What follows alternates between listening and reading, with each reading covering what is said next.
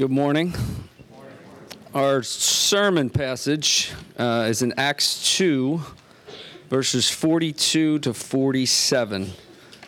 It's on page 911 in your pew Bibles. I figure when you have it, Craig, everyone will have it. No pressure. 42 to 47. And they devoted themselves to the apostles' teaching and the fellowship, to the breaking of bread and the prayers. And all came upon every soul, and many wonders and signs were being done through the apostles. And all who believed were together and had all things in common. And they were selling their possessions and belongings and distributing the proceeds to all, as any had need. And day by day, attending the temple together and breaking bread in their homes, they received their food with glad and generous hearts, praising God and having favor with all the people. And the Lord added to their number day by day those who were being saved. This is the word of the Lord. Let us pray.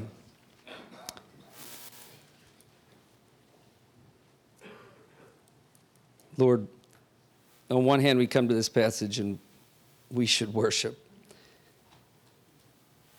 Because we're here.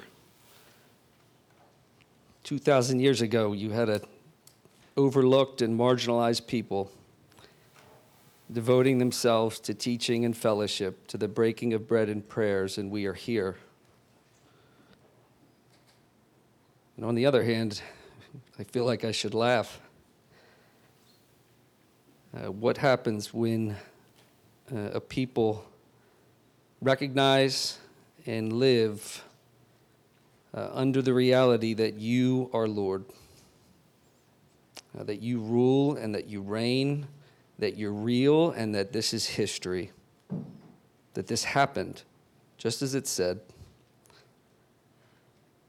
I pray that you'd give Larry wisdom in expounding on this word, and I pray that we would be this kind of people and that our worship together today, along with the worship of millions of others who are doing this same thing, would make us more like this, and that you would add to our number.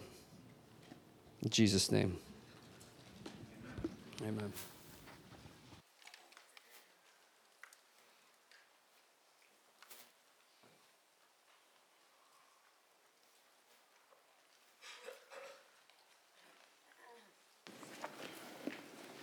Did he introduce himself? That's Joe. He came to trust in Jesus. But you were raised in a Christian home, but when would you say you came to trust and follow Jesus? 22 years ago. 22 years ago? And change. It's a little bit and change, because I was 22 years ago. But and he's been a part of this body for about 18 years or so-ish, 20-ish. Did you stand? Did you stand earlier?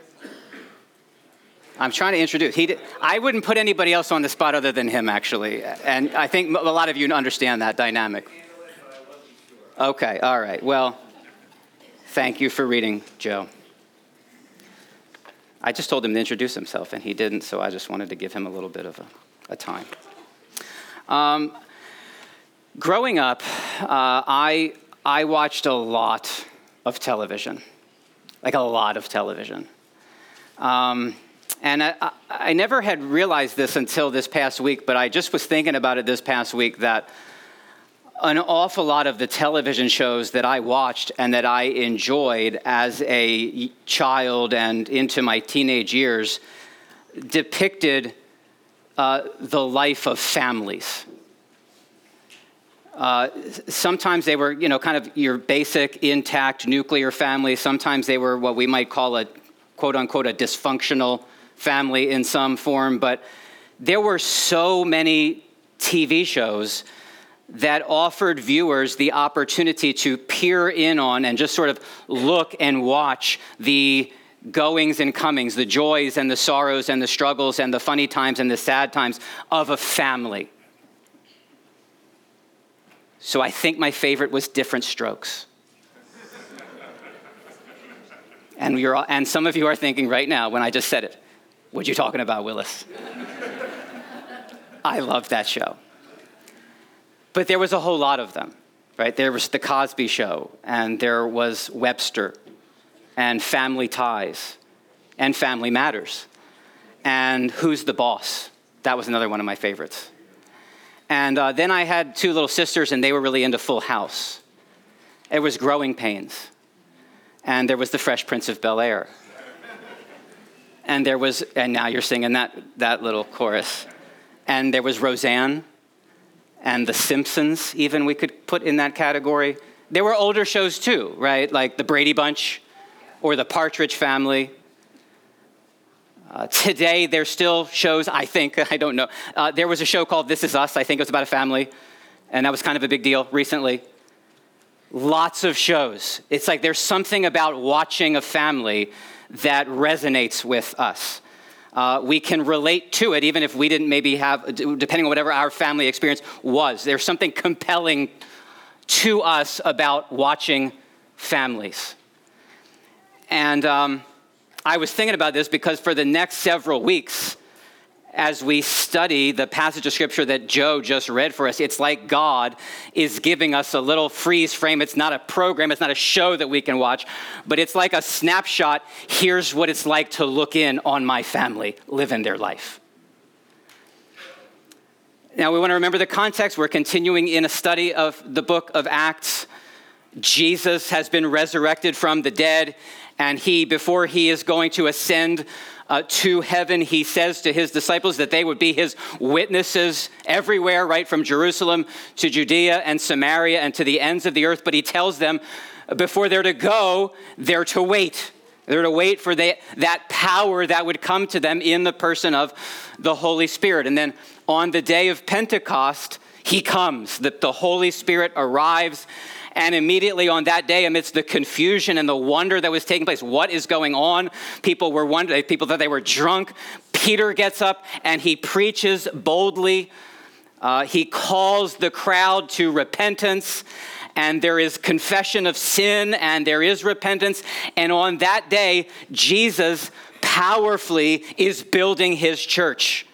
There's a great harvest of souls. We're told 3,000 on that day were transferred from the domain of darkness and brought into the kingdom of the beloved Son.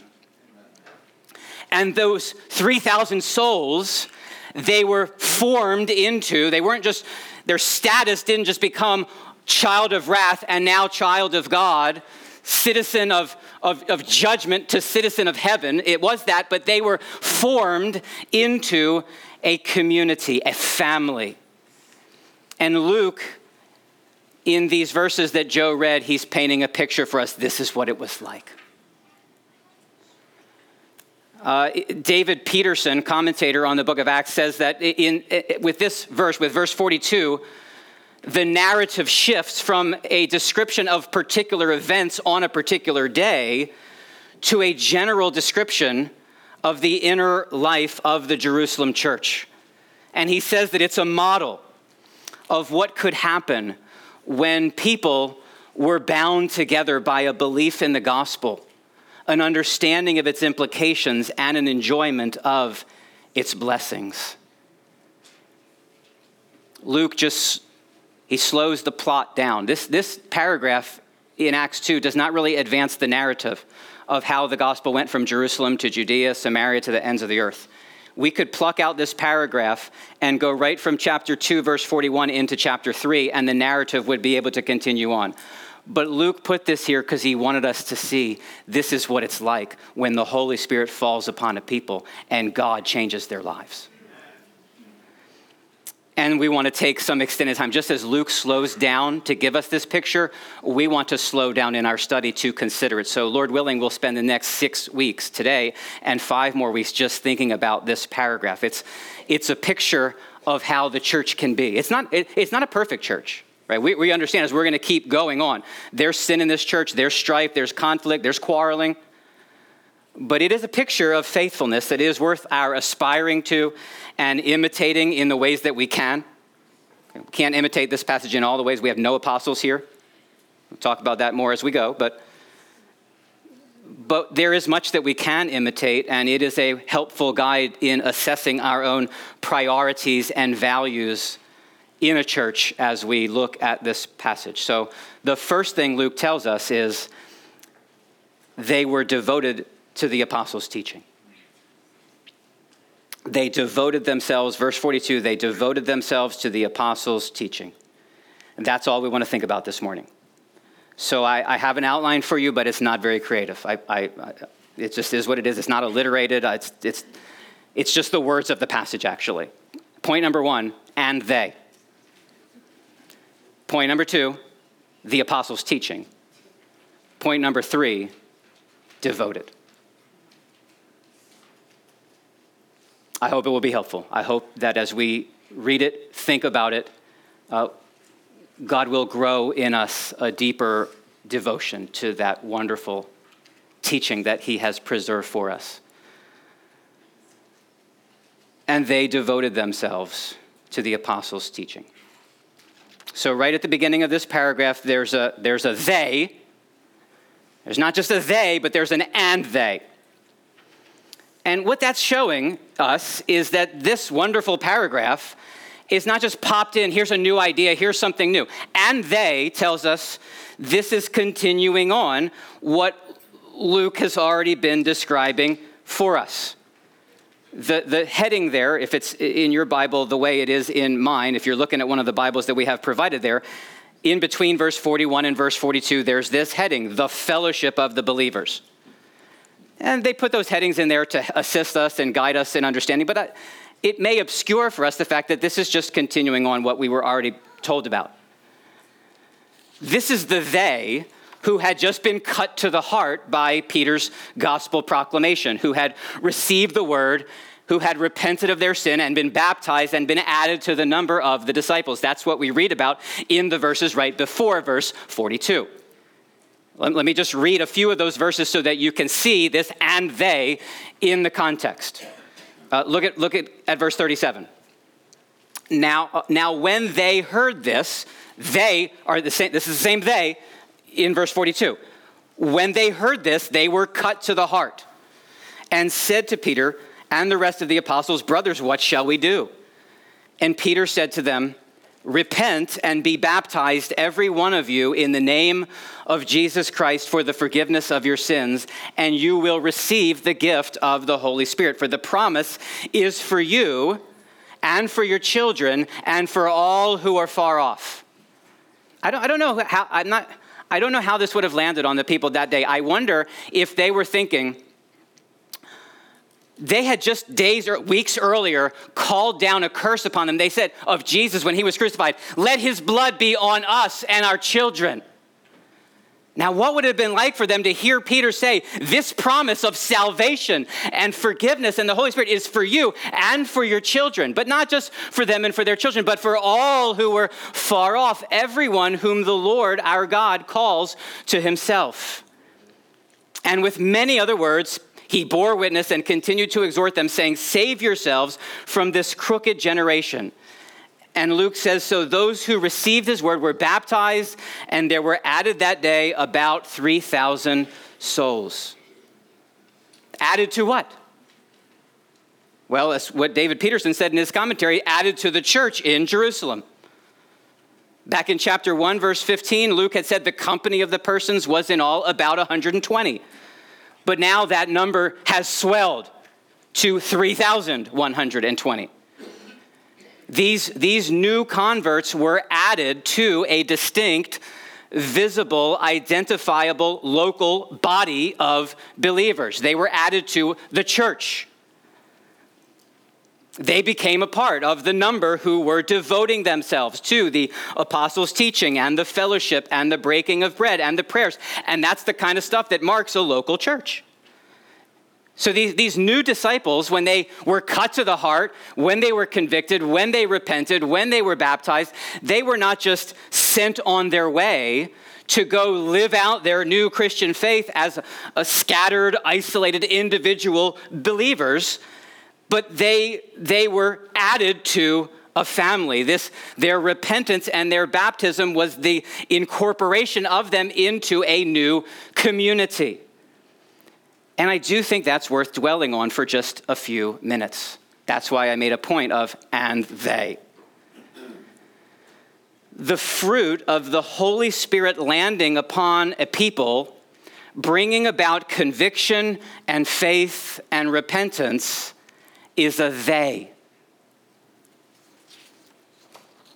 I don't think that's entirely as obvious as maybe it ought to be to us in the United States in the 21st century. A couple of years back, a very well-known preacher who I've learned a lot from over the years offered a long list of Christian books that he recommends to people to encourage them and strengthen them in their faith. And I think it was like 25 or 30 books. And there was all kinds of different books about theology, about the nature of God and his saving work in Christ. And there were different biographies about great saints who have lived the life of faith before us. And there were books about missions. And there were books about the Christian life. But strangely, at least I thought it was strange, there wasn't one single book in this very famous pastor's collection of recommended books. There wasn't one book about the church. And it just struck me as a little bit odd, because what Jesus said he was going to do is he was going to build his church. And so much of the New Testament is written to churches, right? So many of we see in the book of Acts, the birth and the growth of the church. And then so many of the letters are addressed to churches or pastors of churches. This solo approach to the Christian life is not what we see in the days of the book of Acts. What we see in Acts 2 is when the Holy Spirit begets a new Christian, when he gives new birth, when a new child of God is born, the Holy Spirit ensures that that new child loves the family of God.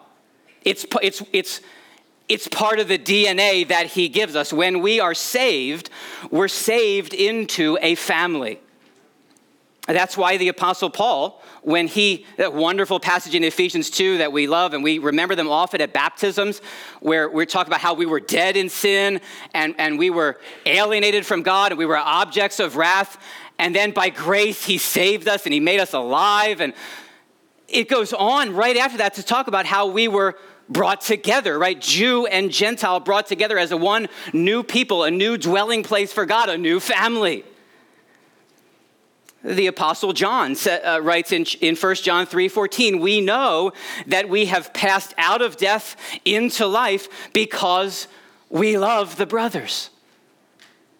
That's how we know we've passed out of death into life. Not because we can articulate and memorize the Apostles' Creed, which is a good thing to do. But that's not what he says. He says, we know that we've passed out of death into life because we love the brothers. And I think John got that straight from Jesus, because it was Jesus who said, a new commandment I give to you, that you love one another.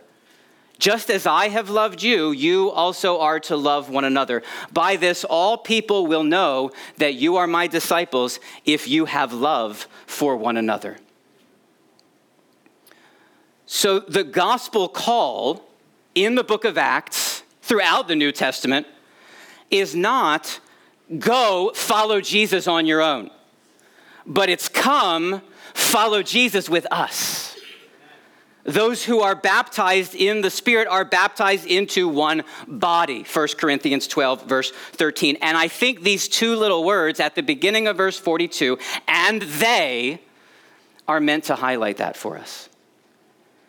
Now, we'll have more occasion to think about that they.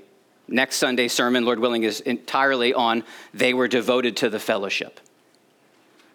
And it's not just getting together with other people who are Christians and watching the Phillies. That is not fellowship. I'm not saying it's a bad thing to do. It's just not fellowship. Okay. That's next week. For now, though, do you recognize, can you discern this fruit of the Spirit in your own life? This reality that the evidence of God's transforming power in your life is not just a thirst for the Bible, though the Holy Spirit does awaken in us a thirst for the teaching of God's word. It's not just the ability to memorize Scripture, but it's actually a new longing, a new love, a new desire to walk in the affectionate accountability of a local assembly of Spirit-filled saints. Can you discern that in your life? That new radical family they-ness. That's not a word, but since we're talking about hope and joy merging together, that was one of Jim Meyer's lessons to me, was that if you could say the word, it was a word. So there's a they-ness. Can you see that in your life? We're different. We are different people. We're at different ages. We have different stages of life. We have different time capacities. Some of us are more introverted. Some of us are more extroverted. But this is a part of the family DNA that the Holy Spirit births in all of his people. This is the convincing proof of the Spirit's converting work in our lives, is that we love the people of God. There's an and they. Do you know that? Are you walking in that? We follow Jesus faithfully in the fellowship of his people. And together, we are called to devote ourselves to the apostles' teaching. Okay, point number 2, the apostles' teaching. This new family that was birthed in response to Peter's preaching on the day of Pentecost was devoted to the apostles' teaching, which was not just the teaching of the apostles, but it was actually God's own words. Jesus, the Son of God, had commissioned his disciples before his departure, right? All authority in heaven and on earth has been given to me, Jesus said. Go, therefore, and make disciples of all nations. We've got that on a banner to remind us of it. We know these words. What did he tell them to do? Disciple the nations, baptizing them in the name of the Father and of the Son and of the Holy Spirit, teaching them to observe all that I have commanded. So the apostles' teaching is not just the apostles going out, giving their own words, but it's the apostles going out saying, we are authoritative sent ones. That's what an apostle is, a sent one who has been sent with the authority of the Lord Jesus himself. We are coming to you giving Jesus' words. So kids,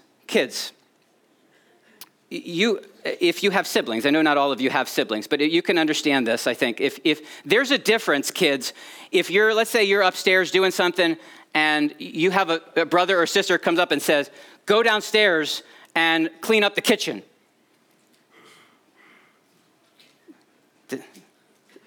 Okay, so if your brother or sister came up and said, hey, go downstairs and clean up the kitchen, probably you're going to say to your brother or sister, no, thank you. Or you're gonna say something like, I don't think so. Yeah. But I always get some engagement down in this corner. Love it. But I don't know, James, you tell me what it's like. If Zach comes up and says, Dad said you need to go downstairs and clean the kitchen, what would you say then? He doesn't believe. Okay. He says he doesn't believe me, but that kind of defeats my illustration, but that was bound to happen. But it's a little different if you say, Dad said, go down and clean the kitchen. Your words have more authority when you say they're from Dad or from Mom. After the service, we'll talk about it. I did this to myself. Hey, it's cool. Oh, how good it is when the family of God dwells together. When the apostles speak, they don't just say, we're telling you to do this. We're telling you about the Lord. They're saying, Jesus said. And that's what we have in God's words. And because the apostles had been charged with communicating God's own words, what we see throughout the book of Acts is they were devoted to teaching his words. And the churches were devoted to receiving those words. So as you just trace this out through the book of Acts, it says in chapter 5, the religious leaders are enraged. They're furious with the apostles because it says, we strictly charge you not to teach in his name, yet here you have filled Jerusalem with your teaching. As they were just going around, filling Jerusalem with their teaching. When a threat arose in chapter 6, there were widows who were not being served, and there was a quarrel. And the apostles said, we need to find some faithful, spirit-filled men. We'll get to this when we come to chapter 6. We need to find some people to help take care of this need. But we're going to devote ourselves to prayer and to the ministry of the word. Right? The teaching was so critical. It wasn't that the widow's needs were unimportant, but the teaching was so critical. The apostles needed to devote themselves to that. When we follow on longer in the book of Acts, we see Paul gets to Corinth and he stays there a year and 6 months teaching the word of God among them. When he recounts his time in ministry in the city of Ephesus, he says, I did not shrink from declaring to you anything that was profitable and teaching you in public and from house to house. And the book of Acts ends with a picture of Paul in prison saying he lived there 2 whole years at his own expense, and he welcomed all who came to him, proclaiming the kingdom of God and teaching about the Lord Jesus Christ with all boldness and without hindrance. You can just read through the book of Acts and you can see this commitment to the teaching of the apostles. And that devotion to the teaching did not stop when the book of Acts ended. So Paul writes to Timothy in 1 Timothy chapter 4, until I come, devote yourselves to the public reading of Scripture, to exhortation, to teaching. He says a few verses later, keep a close watch on yourself and on the teaching. Persist in this, for by so doing, you will save both yourself and your hearers. He writes to Titus. He puts Titus in Crete. He says, bring these churches to order. He says, I want you to appoint elders in all the churches, and these elders must hold firm to the trustworthy word as taught, so that they may be able to give instruction in sound doctrine, sound teaching, and also to rebuke those who contradict it. Paul writes to Timothy that elders who labor in the word and in teaching, they're worthy of double honor. There's this burden and concern for the teaching, the proper, faithful, right teaching of the word. And what we learn from the book of Acts is that the heart of that sound teaching is the good news of the life and the death and the resurrection of the Lord Jesus. If you, this would be a helpful exercise this week, perhaps, if you're maybe stuck in a rut with your Bible reading. You just maybe want to read through the whole book of Acts. You can do it in one sitting or do it this week or in the next couple of weeks, but just keep an eye on what it was that the apostles were going around teaching. And it's hard for me to just synthesize that in a couple of minutes, but I think what we would basically, again, we just have an example of it in the verses right before this paragraph. Jason preached on it a couple of Sundays ago, this message that Peter preached on the day of Pentecost. But I think the basic message of the apostles is that Jesus of Nazareth is alive from the dead, and you need to be prepared to meet him. He is the promised one of God. He's the one who has come to restore all things, the one who's come to heal all that sin has stolen from the world. And as Savior, Jesus received in his own body of flesh the righteous wrath of God that was due to us by dying on the cross as a substitute for sinners. The Lord Jesus Christ died because of us. It was our sin that hung him there, but he died for us because it was actually his mercy that hung him there. It was mercy that put him there because Jesus was willing to give up his own life so that our sins would no longer be counted against us. But Jesus did not stay dead. On the third day, he rose triumphantly from the grave, and he ascended to the right hand of God the Father, where he now reigns even at this moment as King of Kings and Lord of Lords. And his lordship demands a response from all.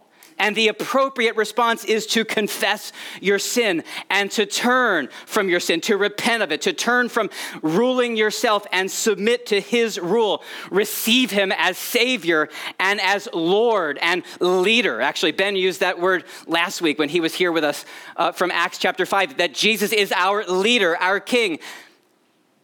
And for all who do, for all who would repent and receive him, God will bring about times of healing and refreshment. Not all of that healing happens now, but it's promised to us at his coming because he will come again. His triumphant resurrection assures us that he is the judge who will come to judge the living and the dead. And so come to him, flee to him for refuge now, because if you dig in opposition to him, there will be wrath and fury and indignation. So today, if you hear his voice, do not harden your hearts against him. Because he is good, he will judge all evil completely, totally, fairly, and eternally. But if you would receive him, he will wash away your sins, He will cleanse you forever, and he will bring you into his forever family. If you are here this morning among us, and you have not repented of your sin and put your faith in Jesus, we believe that you've been brought here today to hear that message. It's not a message that we came up with. It's a message that was directed by the apostles, and it came from the Lord Jesus himself. As a sinner who deserves hell and can be saved only by God's grace, you have an interest in hearing what God has to say to you. And while all he really needs to do is give you that word of condemnation, in his extraordinary mercy, he has given words of pardon, words of salvation in Jesus Christ, that all who confess him as Savior and Lord and who swear allegiance to him by trusting wholly in his finished work on the cross could receive forgiveness of sins and the hope of eternal life. And we call you to receive him today. That's a message we're not called to ever leave behind. It's the message, Paul says, of first importance, that Christ died for our sins and he was raised on the third day, as the scriptures said. Christian brothers and sisters, I hope you don't think that message is just for the visiting non-believers. We need that message too, as the message of first importance. It's why the writer of Hebrews said that we're to run this race looking to Jesus, the founder and perfecter of our faith. We need that apostolic message. We need to be reminded of that love that God has shown to us in Jesus Christ, because Paul says the whole Christian life is lived by the love of Christ. The love of Christ controls us. Because he died for all, we now are free to no longer live for ourselves, but for him who died and for our sake was raised. And so we, brothers and sisters, are called to devote ourselves to the apostolic teaching. We're to be devoted to it. Kids, any kids in Promised Land right now? Not right now. Okay, you're in the service right now, but maybe you're in Promised Land earlier today. You're studying, you're memorizing apostolic words of the apostles. Any brave soul? Is my also directing to the type? Any brave child want to get up and recite for us the passage that you're memorizing right now in Promised Land? Anybody want to do it? I'll do it with you. Let's start it out. No, I'm just saying. Do nothing. Can you do it? Can you say it with me, kids? Do nothing from selfish ambition, but in humility. That's right. But in humility, count others or consider others more significant than yourselves. Let each of you, did you get this part yet, kids? Let each of you look. Not only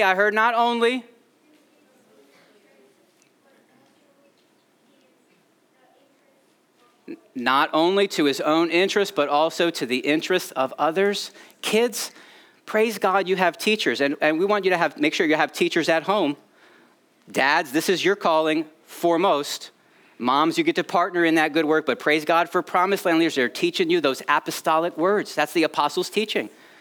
To not live selfishly and think of ourselves only, but to think of others. And if you are going to cite, I don't know if you're going to be doing the rest of that passage in Promised Land, but that goes on to remind us of Jesus and how he didn't think of himself first, but he put others first by laying down his life and dying on the cross. We need that apostolic teaching to know how to be forgiven of our sin, but also to guide us in living in a manner that is worthy of him. And so we give ourselves to being devoted to the apostles' teaching. As I was studying this particular word, devoted, here's some other phrases that I came across to help give you a sense of the word. To be persistently obstinate in. That's an interesting way of putting it.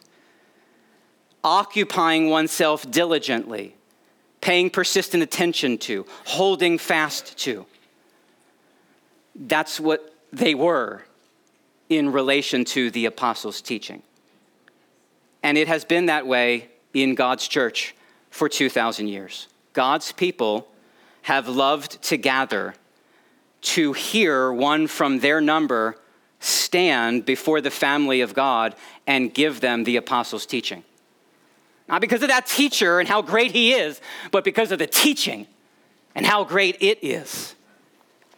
And we labor to have the apostles' teaching be central when this church gathers together Sunday after Sunday after Sunday. We labor. I'm sure we can grow in it. Help it. Come talk to us about your observations about how we could grow in it. But we labor in the sermon themselves to be devoted to the teaching of the apostles, to sing songs that stir our hearts to think about the fruit of that apostolic teaching. In the prayers that we pray, we're praying in response to the words of God. Even the shape of our service is meant to teach you about the message of first importance.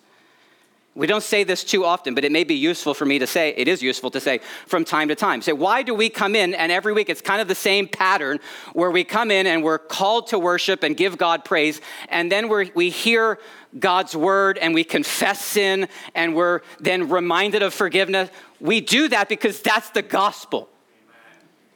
We start the service by being reminded we were made in God's image and we exist to bring him glory.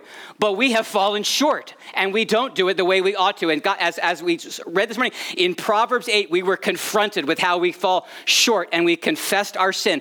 And then we are reminded that God has mercy and his redemption is plentiful for sinners who confess their sin and come to Jesus, and we're assured of his pardon. And then the Holy Spirit guides us. We pray it's the Holy Spirit who's guiding us as we're instructed and built up in the faith that we might live lives that please him. And then we're sent on our way, as we will be at some point soon.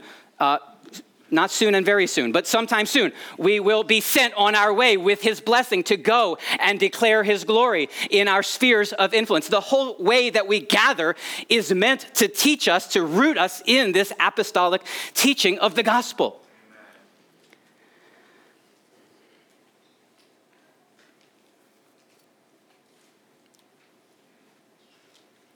I'm just deciding what things I want to say and what things I don't want to say.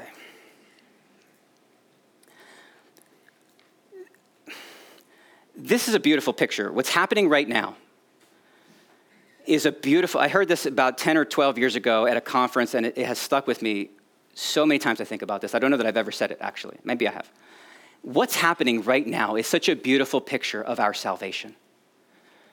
You are just sitting there, mouth shut, ears open, receiving. And that's how we got saved. Faith comes from hearing, and hearing the word of Christ. We contribute nothing to it. We do nothing to earn it or achieve it. We hear someone spoke God's word, his word of salvation to us in Jesus, and all we did was just sit there and receive it. And we get to live out that devotion to the scriptures every time we gather. It is a way that our kids are being formed, I believe. It is a way that new Christians, or even those inquiring about the Christian faith, are formed. They might not understand everything I'm saying, but they can see and perceive, and they're being formed. This is a people that are eager to receive God's word, and that teaches them something very powerful. But that devotion can cool down. And we need to be vigilant against that.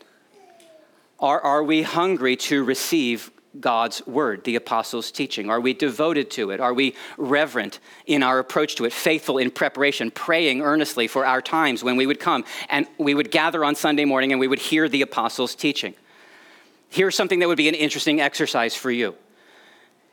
Keep count over the next, say, 6 months. Keep count over how many weeks you are in your own local congregation to hear the sermon.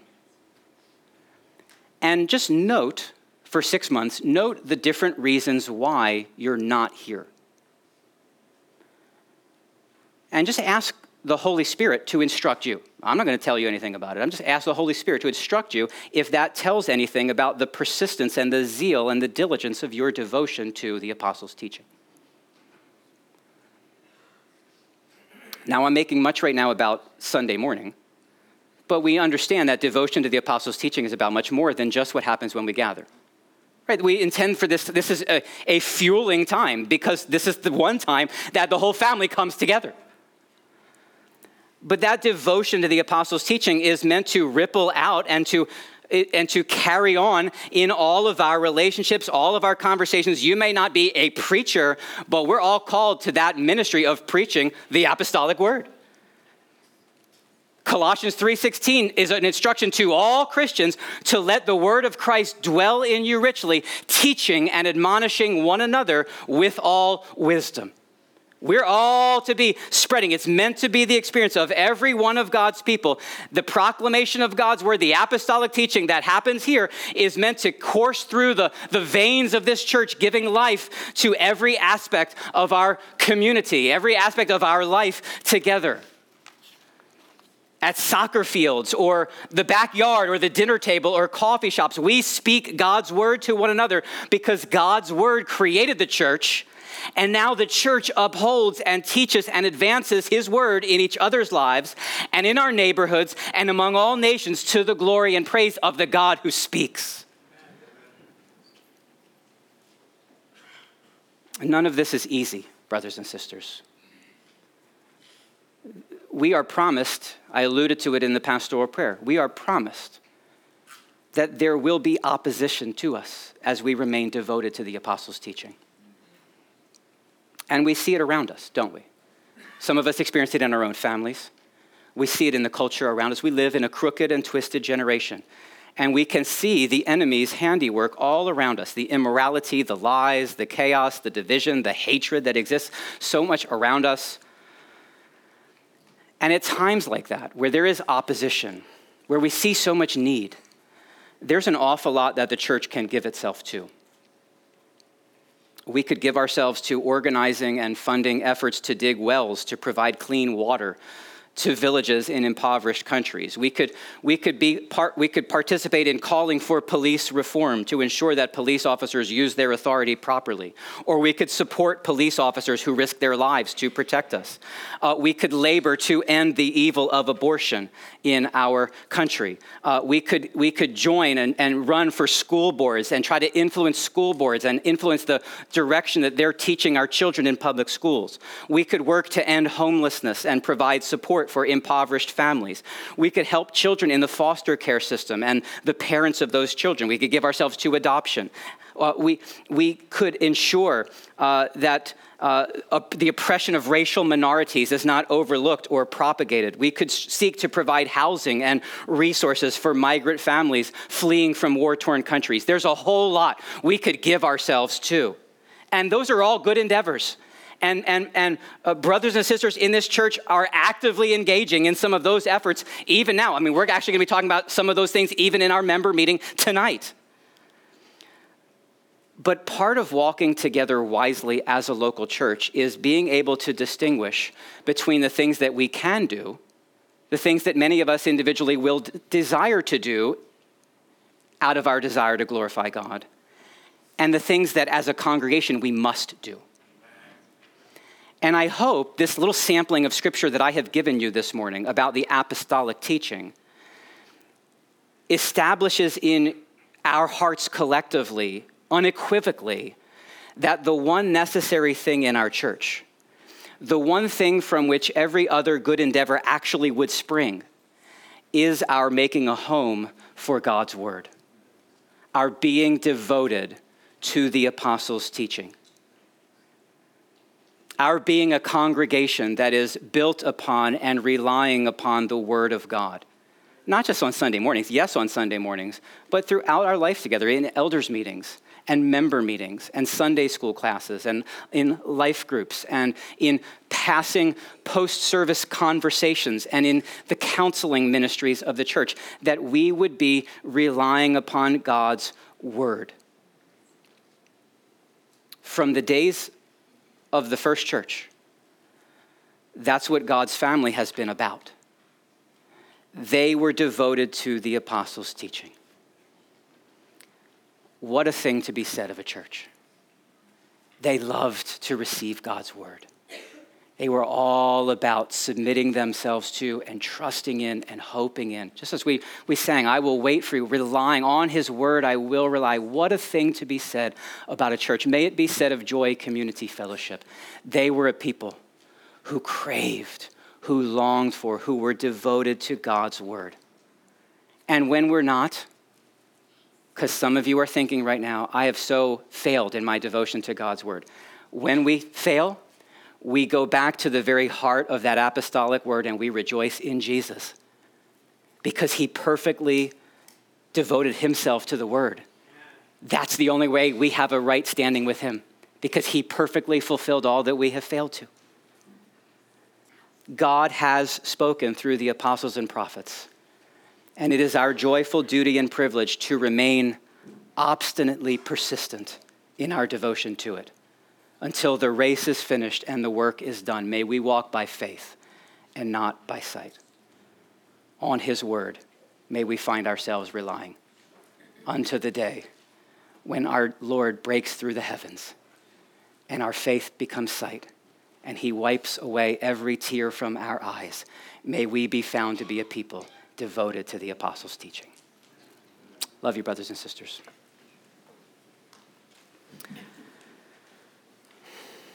Heavenly Father, we thank you for your word. We don't deserve it. We don't deserve to have you speak to us.